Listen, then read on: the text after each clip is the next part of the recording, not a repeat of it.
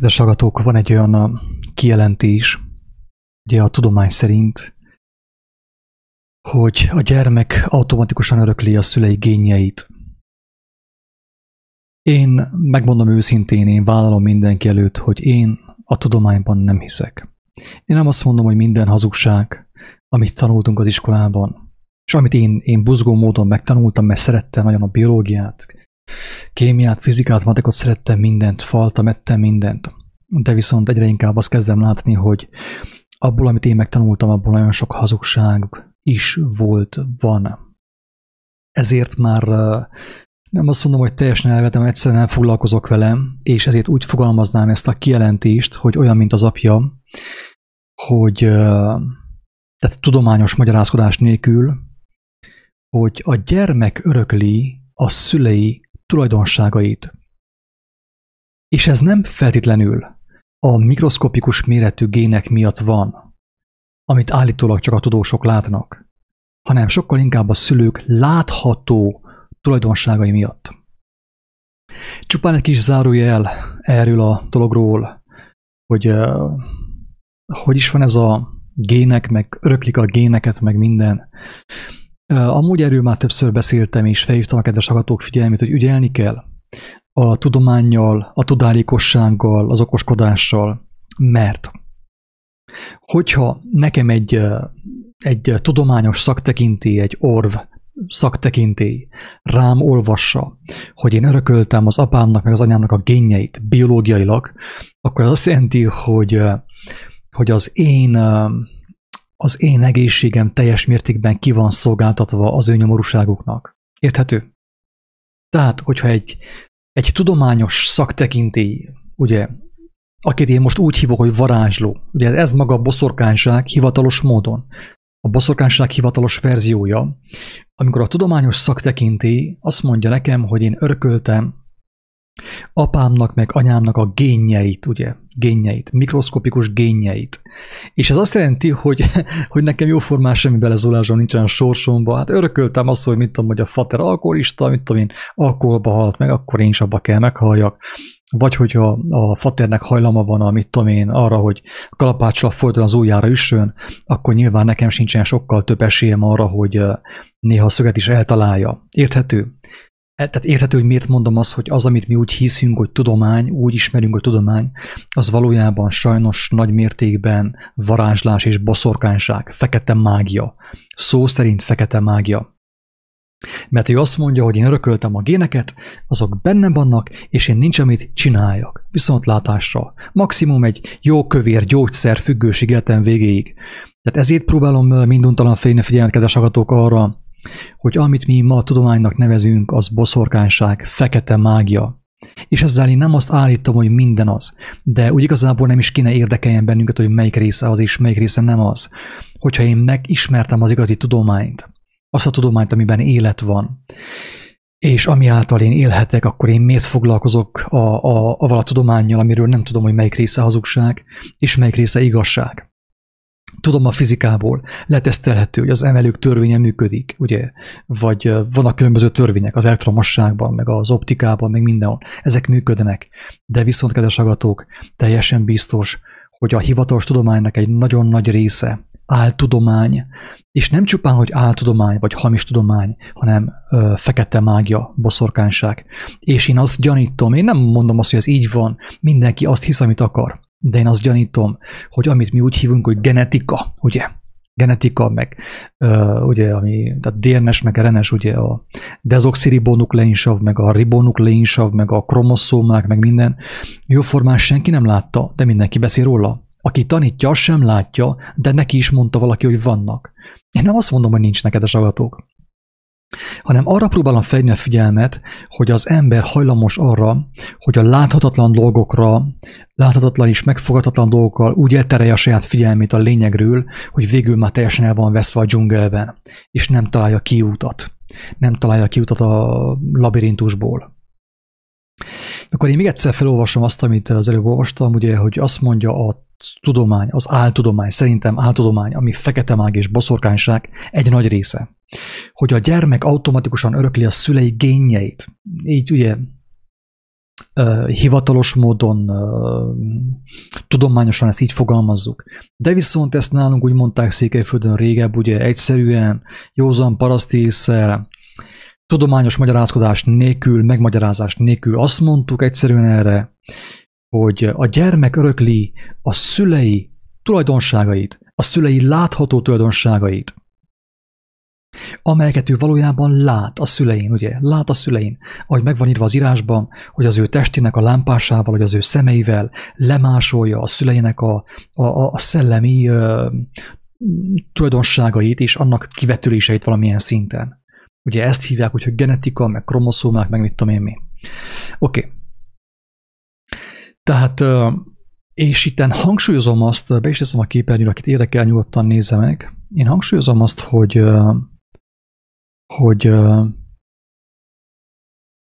az, hogy a gyermek örökli a szüleinek a tulajdonságait, az nem feltétlenül azt jelenti, hogy amiatt van, hogy a mikroszkopikus méretű gének, ugye, azokat ő átszippantotta mit tudom én, hogy hívják, köldögzsinóron keresztül. Hanem azért van, hogy az ember látható tulajdonságait ő lemásolta a szemeivel. Érthető? Ez történik. Hát akkor, hogyha például mind a kettő egészséges, a férfi egészséges, a nő mak egészséges, mind a kettő teljesen egészséges, akkor mit van az, hogy autista gyermekük születik? Hogyha a genetika annyira igaz, mint ahogy mondja magát. Ügyeljetek emberek, ügyeljetek, mert azt, amit mi tudománynak hiszünk, annak nagy része áltudomány, hazugság, szemenszeret hazugság, és ezt régebb úgy hívták, hogy boszorkányság és fekete mágia, ráolvasás. Ráolvassák bizonyos személyekre, hogy jaj, hát sajnos te ezt örökölted apától, ezzel ellen nincs amit tenni, maximum itt van az a pirula, életed végéig gyógyszer és gyógyszertár függő leszel. Szó szerint. Gyógyszer és gyógyszertár függő leszel. Ez van, drága emberek, ez van. Tehát próbálom itt valahogy itt magamat ismétlen, meg hangsúlyozom, meg mindenféleképpen egyszerű módon felhívni a figyelmet arra, hogy az, hogy a gyermek olyan, mint az apja, az nem arról szól, nem feltétlenül arról szól, hogy ő örökölt azokat a mikroszkopikus géneket, amiket senki nem látott jóformán, ugye? A tudósok ők látták, de úgy igazából a legtöbb tudós nem látta, hanem elhitte egy olyan tudósnak, aki állítólag látta. Ügyeljetek, könyörgöm, ügyeljetek. A dokumentumfilmekkel, a maszlaggal, az áltudománnyal, amit már egyetemen is tanítanak, mert azt mondják, hogy ez a tudomány. Elolvasta, mindenki olvasta, de senki nem látta. Ügyeljetek. Megkérlek szépen, ügyeljetek. Nem az én kedvemért, mert nekem mindegy. Hogy te az életeddel mit kezdesz, hogy merre rontod el, vagy melyik irányba javítod meg az életedet. Nekem szinte mindegy, mert nem ismerjük egymást. De én viszont elmondom, hogy akinek van egy kicsi esze, és egy kis alázata a teremtéssel szemben, megkérdi a Jóistennek is a verzióját arra, amit mi úgy hívunk, hogy genetika, ugye? Meg kvantumgenetika, meg nem tudom én milyen genetika.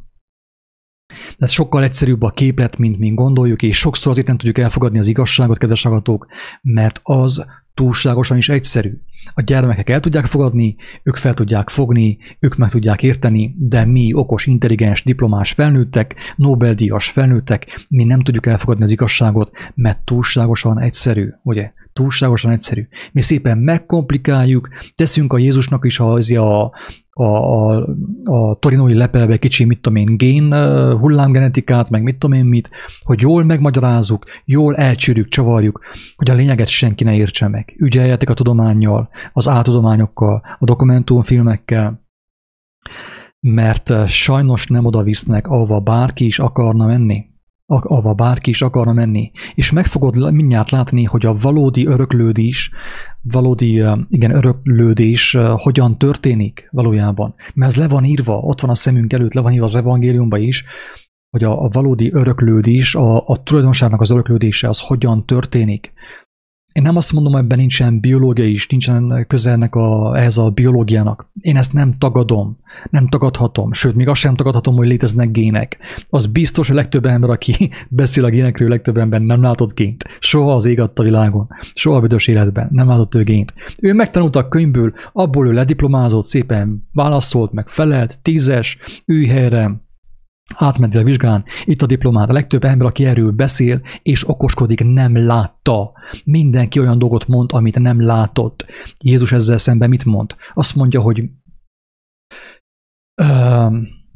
mi azt mondjuk, amit tudunk, és arról teszünk bizonságot, amit láttunk, és a mi bizonságtételünket el nem fogadjátok. Nektek sokkal fontosabb az amerikai dokumentumfilm, meg az, amit tanítanak az ORV tudomány egyetemen. Ügyeljetek! Ügyeljetek, megkérlek szépen, ügyeljetek.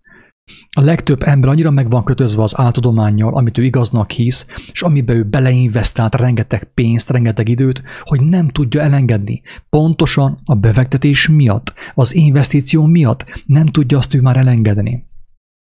Mert az a 6 év, vagy az a 10 év, meg az a nem tudom hány ezer dollár, meg euró, amit ő abba beleinvestált, ő az ember már nem tudja semmisé ítélni azt, semmisnek ítélni azt, ugye? Erről szól a befektetés, az üzleti befektetés is, hogy mindenki védi a befektetését. Hogyha én befektettem a hazugságba, pénzt öltem bele, meg időt, akkor már nehezen tudom azt mondani, hogy hazugság. Ide már óriási alázatra van szükség. Óriási megtört szívűségre van szükség, hogy az ember azt mondja, hogy én, amit tanultam 10 éven keresztül, az hazugság volt, és Pál apostol ezt mondta, hogy amit én igaznak és jónak hittem, azt mondja, és amit én megtanultam, azt én most kárnak és szemétnek ítélem a Krisztus ismeretéért. Így fogalmazza Pál apostol. Ezt mondja Pál apostol, hatalmas alázattal. Mert megértettem, hogy amit én tudománynak hittem, az valójában nem tudomány volt, hanem egy nagyon veszélyes dolog. Közben itt Gábor, hívtál Gábor, hívjál Skype-on, vagy hol vagy? Betesztek a csoportba, hogyha itt vagy, akkor csatlakozzál a híváshoz, hogyha van kedved. Hogy is kell ezt csinálni?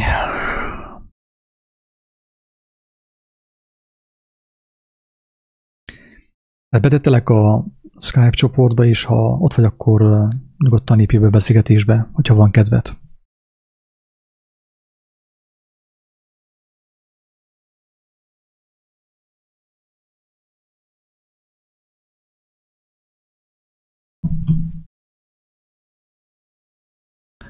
Na, oké. Elnézést. Tehát ott tartottunk, hogy amit mi tudománynak hiszünk, az sajnos nem tudomány.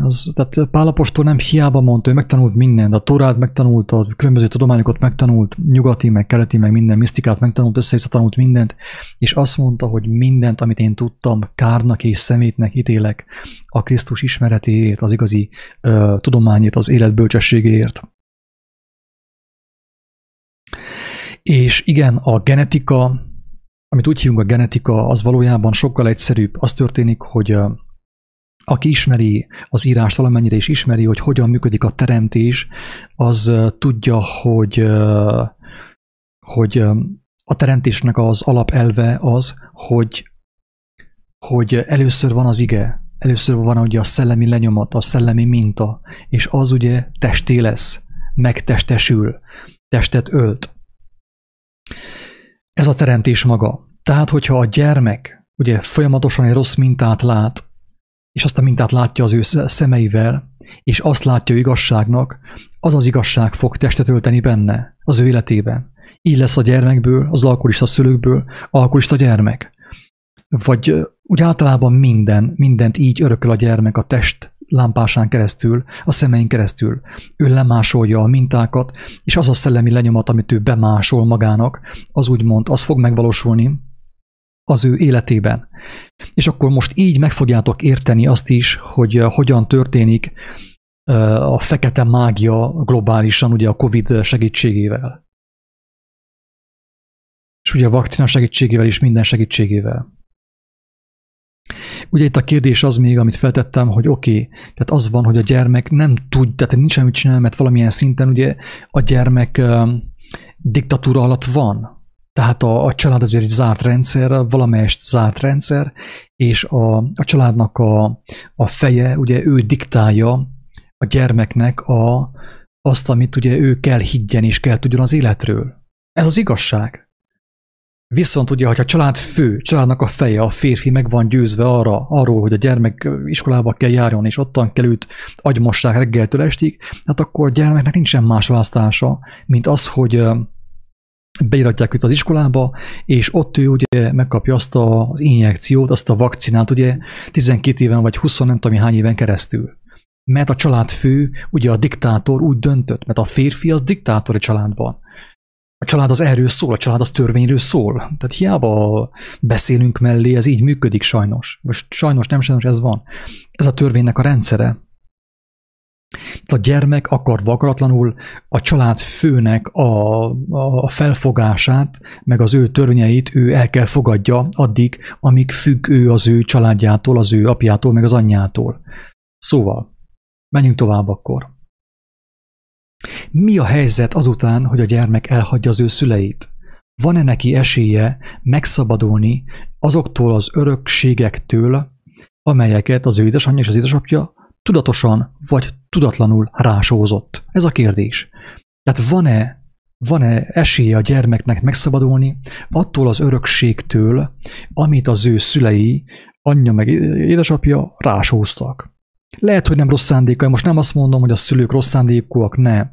Jézus nem azt mondta, amikor halt meg a kereszten, hogy a szülők rossz szándékúak, meg a zsidók rossz szándékúak, meg a rómaiak rossz szándékúak. Ő azt mondta, hogy Istenem, bocsássál meg nekik, mert nem tudják, mit cselekednek. A legtöbb szülő tudatlanul sózza rá a gyermekére azt a szellemi mintát, ami neki sem vált be, ami őt is megbetegítette, és megtöltötte fájdalommal, testi és lelki fájdalommal. Erről szól a család, drága emberek. A kérdés az, hogy mi a helyzet a család után, hogy a gyermeknek van-e esélye arra, hogy attól a szellemi lenyomattól, amit ő kapott. Tehát direkt hangsúlyozom, nem a genetikától, mert ez bullshit. Tehát szerintem óriási eséllyel ez bullshit, amit mi genetikának hívunk, és fekete mágia. Mert az embert megbélyegezi, elteti vele, hogy neki nincsen lehetősége megszabadulni attól a genetikai örökségtől, amit ő kapott az apjától, meg az anyjától. De ez hazugság, ez fekete mágia, ez boszorkányság. Ennyi az egész itt hiába vagyunk óvatosak, és beszélünk mellé. Nem azt mondom, hogy minden hamis a tudományban, de viszont óriási az esély arra, hogy amit mi genetikának nevezünk, meg hullámgenetika, meg mit tudom, ilyen genetika, kvantummechanika, meg minden, egy hatalmas bullshit, hatalmas hazugság, amit azért tudnak beadni az embereknek, mert tudják, hogy az emberek nem tudják lekövetni. Legtöbb ember nem fog mikroszkopot venni, mit tudom én, 10 000 euróért, hogy megnézze, hogy akkor a kromoszómák mit csinálnak a déli kajaszünetben. Na. Tehát, ha itt vagy, Gábor, és akartál mondani a téma kapcsán valamit, akkor nyugodtan szóljál bele a témába, mert aztán még keményebb lesz mostantól. De úgy látszik, hogy kilépett. Jó van. Oké. Tehát ott tartunk, hogy a gyermeknek, a fiúcskának, meg a kislánynak, vagyis a felnőtt 18 éves fiúnak, meg lánynak mi az esélye arra, hogy megszabaduljon attól az örökségtől, amit a szülei rásóztak. Hát a tudomány szerint, a genetika szerint zéro. Sőt, mint az előbb is mondtam, gyógyszerfüggővé teszik őt. Azt mondják, hogy hát ezt örökölted apukától, anyukától, ezzel ellen nincs mit tenni, tessék, pirula, életed végig, gyógyszerfüggőség, és abba fogsz majd belehalni, hogy a májad teljesen tönkrement a gyógyszerektől, meg a szíved, és az érrendszeret. Aki ismeri az írást, az tudja, hogy ugye a házasság az arról kéne szóljon Isten szerint, a próféta szerint, ugye, hogy az fiú elhagyja az anyját és az apját, és a lány is. Elhagyják. Kész. Többet nem szólsz be az életünkbe. Mostanig neveltél úgy, ahogy tudtál, de mostantól én úgymond függetlenné fogok válni tőled, ezáltal esélyt fogok kapni arra, hogy megláthassam azt, amit te nem láttál, amit én sem láttam. Tehát a házasság által, az új család által kaphatna a gyermek esélyt arra, hogy elszakadjon az átoktól, a családi átoktól, azoktól a szellemi és a viselkedésbeli, meg szokásbeli mintáktól, amiket ő diktatórikus módon úgymond fel kell vegyen magára. Mert az apukája ezt adta neki. Tehát erről ugye szól az írás, erről szól a törvény, hogy igen, a fiúnak jogában áll teljes mértékben elhagyni a szülői házat, és a lánynak is, és ezáltal ugye esélyt kapnak a szabadulásra. Persze, amikor ugye a fiú elhagyja az atyai házat, meg a lány is, és utána elmegy a világba, meg bele a, mit tudom én, az amerikai filmekbe, hát az még rosszabb. Hát az még rosszabb. Tehát jobb lett volna, hogyha el sem hagyja a szülői házat az ilyeneknek, ugye? Mert itt ugye szellemi értelemben az új apuka meg az új anyuka a Hollywood lesz, az amerikai filmek, a dokumentumfilmek, meg az orvostudomány, meg nem tudom én milyen tudomány. Érthető, kedves hallgatók, hogy mire akar kimenni ez a, mi ennek a beszédnek a kimenetele, meg mi a lényeg ennek a eszmefutatásnak, hogy olyan, mint az apja. Tehát oké, én gyermekkoromban valamilyen mértékben édesapámhoz alakultam, láttam az ő szokásait, az ő megnyilvánulását, hogy hogyan beszélget, hogyan gondolkodik, és én azt átvettem, akarva, akaratlanul. Ez van. De viszont, amikor én kiléptem a családi házból, családi fészekből, akkor az történik, hogy én egy új apukát keresek magamnak. Tudatlanul. De szellemi értelemben az új apuka nekem lehet, hogy például azért lesz mit tudom én, hát az orvostudomány konkrétan. Úgy fogok hinni az orvostudományban, mint ahogy az öreg nénik, ahogy hisznek a jó Istenben. Amit ott kiböffent a WHO, én abban a helyben az ugye szentírás, írom fel a falra, kőbevésem, nem. Őrültség, emberek, őrültség. Észre kell vegyük, hogy gyakorlatilag, amikor az ember kiröppen a családi fészekből, ő továbbra is úgymond befolyás alatt van, és nem a genetika által, mit tudom én, a brit tudósnak a kromoszómái által, nem így működik ez, hanem sokkal inkább úgy, hogy szellemileg ő továbbra is táplálkozik, mint ahogy ő korábban táplálkozott az ő édesapjától és az édesanyjától, ugyanúgy ő továbbra is fog táplálkozni a világból. Neki továbbra is lesz egy apukája, annélkül, hogy tudna róla, egy nevelője, mert ha elmegy egyetemre, ott ő diplomázik ugye a minden őrültségből, amit ottan megtanul, az az ő apukája. Mert az formál engemet. Gyermekkoromban a fater formált nadrágszíjjal, meg jó szóval, meg rossz szóval, és azután pedig formál engemet az egyetem. A dokumentumfilmek és a Hollywood. Ügyeljetek, drága emberek, ügyeljetek. Úgy fogalmazta egy barátom, hogy az ember imádatra van teremtve. Ezt úgy lehetne ugye lefordítani magyarra, hogy az ember arra van teremtve, hogy valamit kövessen. Tehát mindenki követ valamit, erről sokszor beszéltünk. Hiába tagadom, akkor is ha tagadom, akkor is követek valamit. Tehát mindenki hisz valamiben. Így fogalmaztuk ezt tegnap. Mindenki hisz valamiben. Hogyha korábban hittem apámban, meg anyámban, most meg hiszek azért a Covid hírekben. Vagy a Forma 1-es, közleményekben, a sporteseményekben. Tehát mindenki követ valamit, valamilyen szellemiséget. Érthető? Erről szól ez a videó, ez az eszmefuttatás. Hogy az ember nem tud nem követni semmit, vagy az ember nem tud árva lenni. Az ember nem tud árva lenni. Hogyha meghalt apám, anyám, akkor utána adoptálom én az új szülőket. A Covid hírek formájában, a világi hírek, a politikai hírek, az áltudományos hírek, a dokumentumfilmnek a hírei formájában. És akkor erre most ezt, amit mostanig hallottál, próbáld összerakni a címmel. Hogy olyan, mint az apja. Figyelj meg, az a cím, hogy olyan, mint az apja. Milyenek az emberek? Hát, mint az apjuk. Ki az ő apjuk? Hát a média. A média. Bármit mond a média, az ember azt bezabálja, felzabálja, befalja azt. És amit befal, az alakítja az ő életét. Olyan sokszor, van egy olyan videó, ami konkrétan arról szól, hogy így hozta létre a fenevad a Covidot. Azt hiszem ez a cím a videónak. Így hozta létre a fenevad, így teremtette a fenevad a Covidot, valami ilyesmi. Ez a lényeg az egésznek, kedves hallgatók, hogy először van egy elképzelés, van egy terv, utána meg a terv megvalósul, fizikai formát ölt magára, ugye? Így működik a teremtés. Tehát és most ugye ki a mi apánk? Hát hallod, én nem tudom, hogy ki a te apád. Én tudom, hogy ki az én apám. Tudom, ki az én mennyei édesapám, az ég és a föld teremtője, Jézus testének a feltámasztója. Ő az én apám. És Jézus megmutatta az életnek az útját. A Covid hírek megmutatják a halálnak az útját. Lehet választani. Emberek, ezt teljesen komolyan mondom. És aki régebb óta hallgatja a kiáltószót, tudja, én senkit nem hívok magamhoz. Mert nekem nem hiányzik. Én senkit nem akarok felvenni a nyakamba, hogy hordozzam. Nem ez a lényeg. Tanítani sem akarok, én elmondom azt, amit az Istentől kaptam. Kész. Én senkit nem magamhoz hívok, hanem azt mondom, hogy ha megkeresed az igazi édesapádat, nem a földit, hanem a mennyeit, aki elképzelte a tökéletes életet, akkor élni fogsz. Élni fogsz. Ha viszont neked a te apukád meg anyukád, a hírek, amit hallasz a televízióban, a rádióban, a webportálokon, a Facebookon, a YouTube-on, hát akkor olyan leszel, mint apád. Tehát olyan leszel, mint a hírek, amilyenek. Hát nézd meg a híreket, és akkor látni fogod azt, hogy merre tart a te életed. Tessék, ennyi az egész. Ennyi az egész. Té van lezárva. Szerintem, aki megérthette, megértette, hogy lesz a gyermek olyan, mint az apja. Úgy, ahogy Jézus mondta, hogy a test lámpása a szem. A test lámpása a szem.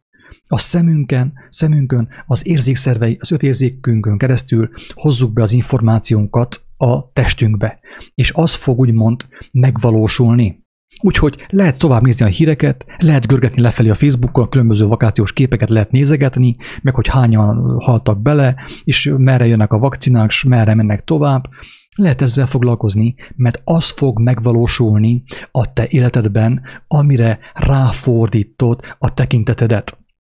És ezért történik meg az is, hogy azok az emberek, akik tagadták az oltást, vagyis azért a Covidot, a vírust, most beadatják mégis az oltást. Miért? Azért, mert ők eddig abból táplálkoztak, ők most hirtelen nem tudnak váltani. Nem tudnak ők hirtelen váltani. Segítséget nem kérnek Istentől, és saját erejükből, saját okosságukból nem tudnak váltani, és mennek, sétálnak bele a szakadékba. Ez van. Ez van. Drága emberek, ez van. Én nagyon sajnálom, a szívem szakad meg az embertársaimért, még az ellenségeimért is, akik gyűlölnek engemet, de ezt el kell mondjam. És az egész csak annyiból állna, ugye a menekülés, a szabadulás, hogy az ember végre megalázza magát, és belátja és bevallja azt, hogy emberi erőfeszítéssel, emberek követésével, emberi aggyal, emberi intelligenciával ebből a kátyúból lehetetlen kijönni. Csak azt mondom, hogy Istenem, ha tudsz, és ismersz engemet, vagy ha hozzám szólsz, ha tudna nekem segíteni, akkor kérlek segíts. Egyetlen egy mondaton múlik az élete a legtöbb embernek, de inkább ugye, mert akkora az arcunk, ahogy mondtam az előző videóban, akkora az arcunk, akkora az egónk, és akkora a tudományunk, és az agyunk, hogy locsan ki a fülünkön, és nem férünk be a saját lakásunkba. És egy mondatot nem tudunk kimondani. Egyetlen egy mondatot. Istenem, könyörülj rajtam, mutasd meg nekem a valóságot, segíts nekem látni, mi a valóság, mi az igazság. Mert a valóság és az igazság nem ugyanaz. A valóság és az igazság nem ugyanaz, erről is többször szóltunk már Isten kegyelméből, hogy a valóság az földi. Valóság az földi, földbe döngöl, be a temetőbe. 1 oltás, 2 oltás, 3 oltás, 4 oltás, temetés, viszontlátás. Ez a valóság. És a legtöbb ember azt hiszi, hogy ismeri az igazságot. A legtöbb ember a valóságot nevezi igazságnak. Ez a szörnyű az egészben. Az, hogy én most tudom, hogy Németországban mennyien haltak meg a Covid-ban, a kínai vírusban, ez nem igazság, az valóság. Ez még mindig a földbe döngöl engemet. Érted? Hát én hiába vagánykodok, hogy én ismerem, hogy Kínában mennyien haltak meg Új-Zélandon mennyien támadtak fel. Ez nem valóság, vagy ez nem igazság, ez valóság. Ami földi hír, földi emberi gondolkodásból fakad, a földbe döngöl engemet, és bele a pokolba, szó szerint. Az igazság az felemel, fel a mennybe egyenesen, felemel, megszabadít, szabaddá tesz, megtölt élettel, lélekkel. Ez az igazság. És a hírek lehúznak, megölnek. Elveszik az életedet, megtöltenek félelemmel, gyűlölettel, harccal, viaskodással. Ezek a hírek, ez a valóság. Az igazság az felemel. Az a mennyek országa. Szerintem ennél érthetőbben nem tudom, hogy el lehet-e mondani. Ha valaki tudja, akkor meg kéne mondja el, és segítsen nekem. Ezt még könnyebben, érthetőbben elmondani ennek a lényegét. Hogy mi a különbség az igazság és a valóság között. Én ezt így tudtam elmondani. A kérdés az, drága barátom, hogy most, hogy tudod, hogy mindenki olyan, mint az apja, te is olyan vagy, mint apád, és én is, mint az apám, olyan vagyok. Tehát mindenki olyan, mint az az információ, az a szellemi csomag, amit ő nap mint nap befogad az ő életébe. Mindenki olyanná fog válni. Ezért mondtam, ha valaki a lenti híreket követi, akkor láthatja a televízió képernyőjén és a Facebookon, hogy merre tart az ő élete. Aki a fenti híreket követi, az láthatja, hogy merre tart az ő élete, az ő lelke. Ennyi. Olyan vagy, mint apád. Mint a te nevelőd, ugye? A te nevelőd. És mindenki olyan, mint az ő nevelője.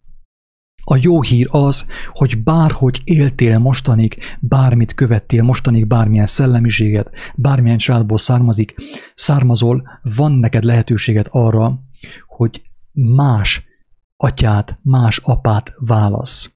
Eddig ugye az apukád világi volt, ugye ő is pénzért dolgozott, s félelmei voltak, s megbetegedett, és meghalt, de viszont van egy élő Isten, a mennyei édesapa, és ő azt adja nekünk, hogy olyanok legyünk, mint ő. Mert azt írja az írás a legelső oldalon, hogy a teremti az Úristen az embert a saját hasonlatosságára teremti és formálja az Úristen az embert. De viszont mi eltévejettünk, és Isten megmutatta Jézus szavai tanítása által, az ő élete által, hogy hogyan mehetünk vissza hozzá. És ha visszamegyünk hozzá, akkor milyenek leszünk? Olyan, mint ő, a mindenható Isten. Erre adja ő nekünk az elhívást az evangélium által, hogy olyanok legyünk, mint a teremtő édesapánk. Ennyi. Ki a te édesapád? Ki a te atyád? Ki a te tanítód? Ki a te nevelőd? A világi hírek, a média, a Covid, a vakcina, a polgármester, vagy a mindenható Isten, aki kijelentette az ő szavát a Krisztus Jézus tanítása által, amelyet megtalálhatsz a Máté, Márk, Lukács és János evangéliumában. Kedves hallgatók, ingyen kaptátok, ingyen adjátok.